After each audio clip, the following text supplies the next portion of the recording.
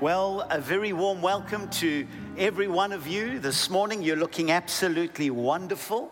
And to our family that is there at the conference center, a very warm welcome to you.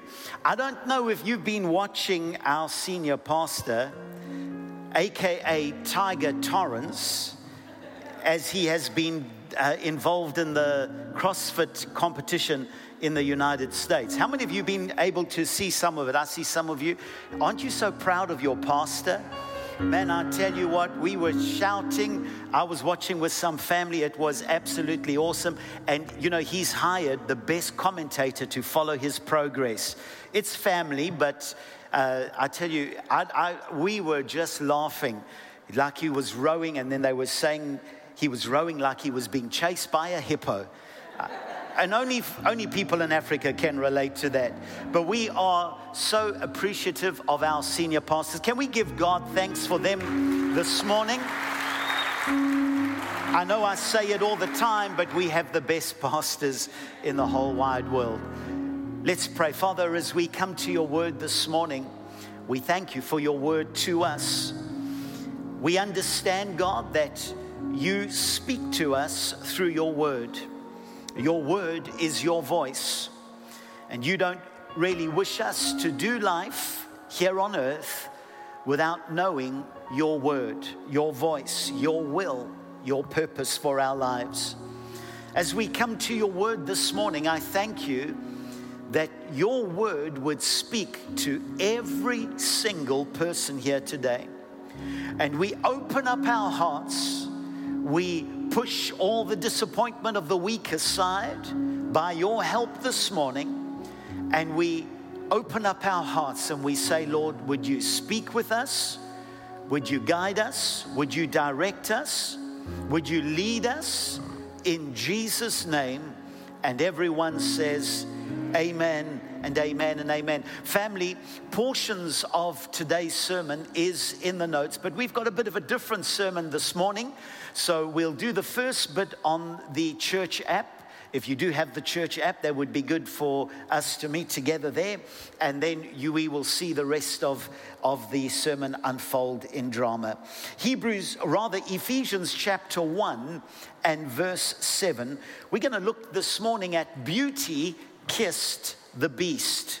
Beauty kissed the beast. Ephesians chapter 1 and verse 17. It is through the Son Jesus, at the cost of his own blood, that we are redeemed, freely forgiven through that full and generous grace which has overflowed into our lives and opened our eyes to the truth. Words this morning cannot begin to describe the giving nature of God, which is never ending. God is a never-ending giver. The kindness and the beauty of God is seen in the way that he deals with those that are bound and those that are afflicted. If you really want to know how kind God is, how gracious he is, then let's see how God deals with the bound, with the afflicted, with those that are far away, with those that have turned their back on God. How does God deal with such a people? Does God have enough grace this morning, family, to reach out to those that are alone, to reach out to those that are forsaken? Can God do anything to help a people who do not seek after God? Is there any hope for those that are far away? And Jesus gives us the answer in a very short tale. We call them parables. A very short tale of a father with two sons. And family, this is that story. Once there was a man who had two sons. The younger one said to his father, "Father, give me my share of the property that will come to me." So he divided up his property between the two of them. We're going to freeze. What was this youngest son asking of his father? it was a relational outrage. What this son was saying was, Father, I want what you've got, but I don't want you. I want what you have, but I don't want you. Give me the share of my property. That was the property that was his birth portion. That is what would be given to him when his father passes on. And what that son was doing this morning, family, was a relational outrage, because he wanted the property, but he didn't want the love of the father. What he was saying to the father is, I wish you were dead. I want you out so that I can get what you have. I want you out, Father, so that I can get what you have. It was shocking. This son was weary of restraint. This son was panting for independence. Give me my life and I'm going to leave. So the young man was after control. How many of you understand this morning that the essence of sin is that we want to be our own master? We want all the good things, but we don't want God. We want God out of the equation. But family, it's what the father does that is also equally shocking. Because the father should have said, boy, you want what? You asking for what? Now, what they would have done is he would have taken out a stick and he would have applied the rod of correction and he would have thrown him out, because biblical culture at the time is a shame culture. You had a standing in the eyes of everybody else. When the son of a father asks for everything he's got, in the eyes of the community, they would have ridiculed the father. What kind of a father are you? There would have been ridicule for the son. What kind of a son is he? If that father was an ordinary father, that father would have taken a stick, given him a good old-fashioned hiding, and sent him out. Would have said, out you go. You have no place in this family, and you have no place in this community. But what the father does is amazing. He takes his inheritance, gives him a portion, gives him a portion,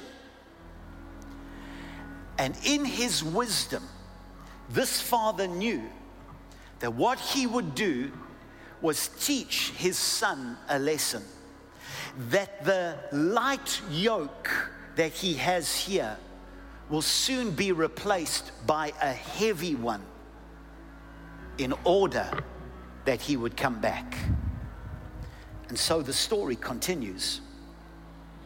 Before very long, the younger son collected all his belongings and went off to a foreign land, where he squandered his wealth in the wildest extravagance.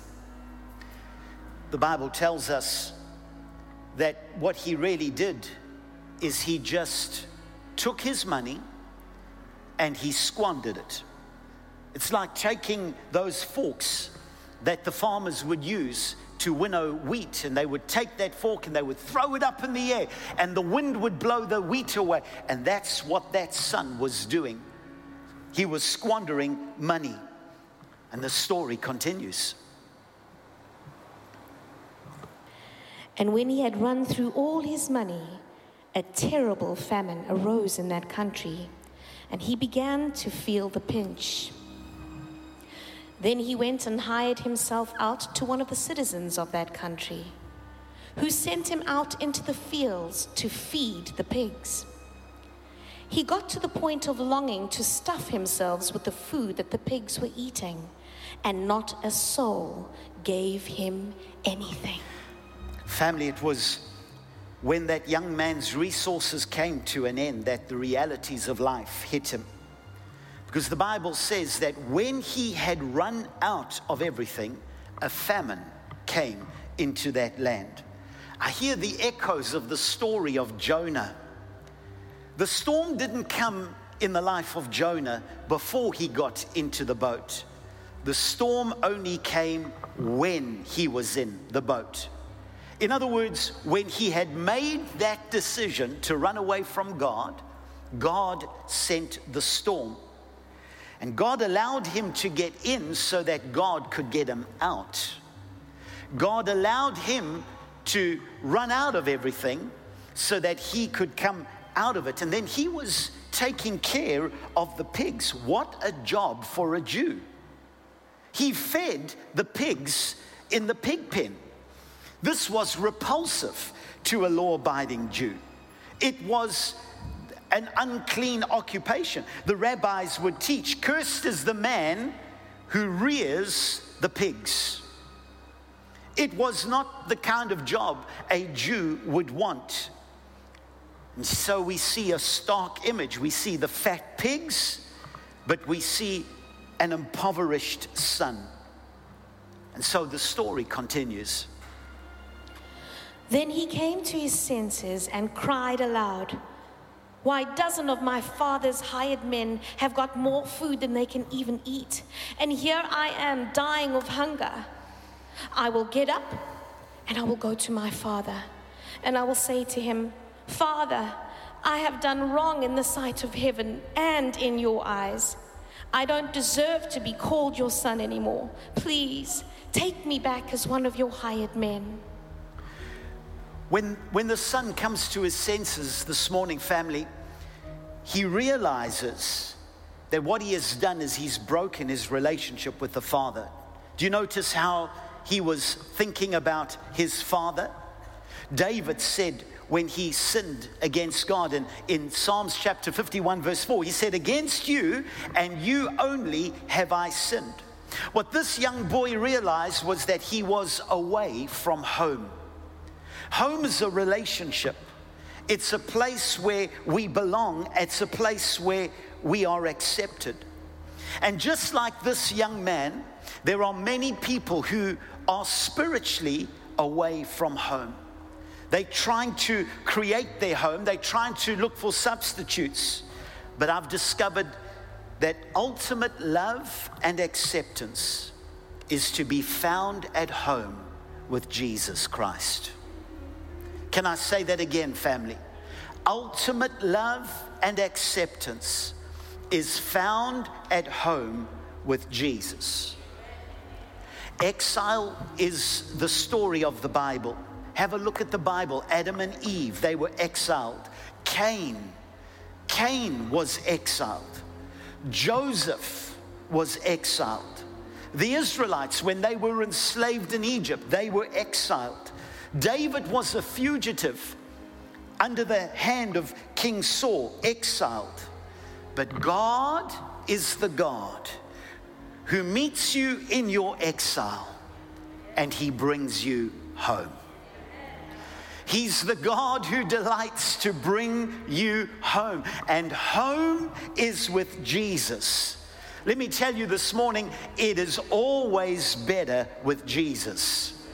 Can you say that with me this morning, church? It is always better with Jesus. Would you say it one more time? It is always better with Jesus. Everything that you require is at home. Life is found at home. Peace is found at home. Joy and a sense of belonging and acceptance is found at home. And the son thinks, if the Father is gracious enough, if he just had just a little bit of grace, surely he would take me home and he would just let me be a worker at home. Would he just let me be a worker at home? I can come back and I'll be his slave. I'll be his hired man, because it is always better at home. And so the story continues. So he got up and he started his way back to his father. The son was brave. He's on his way to his father. He could be rejected. That father could say, "What are you doing here?" But so Jesus continues. But while he was still some distance off, his father saw him, and his heart went out to him. And he ran, and he fell in the neck of his son and Freeze. kissed him. Do you notice what the Father did? The Father seems to have more grace than just to take an extra worker. He looks out and he sees his lost son. And this father runs to his son.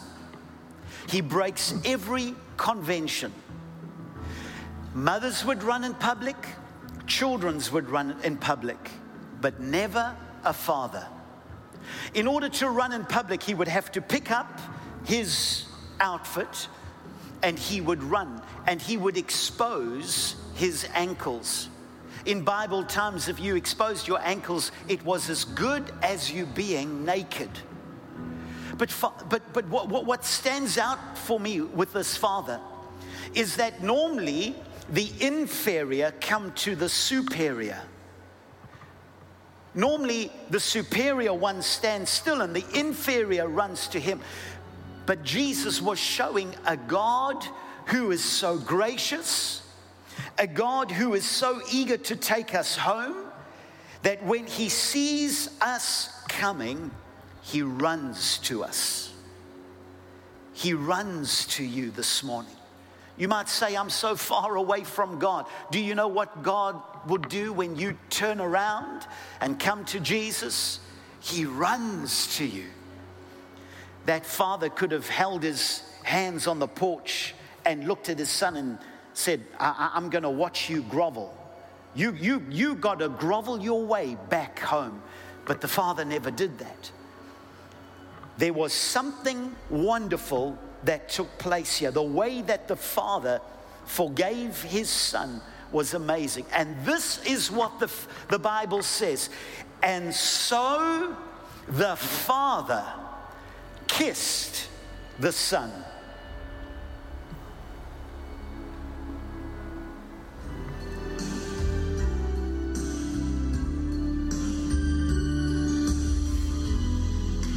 Certain as the sun, certain as the sun, rising in the east, tale as song as time, song as old as rhyme, beauty is the beast.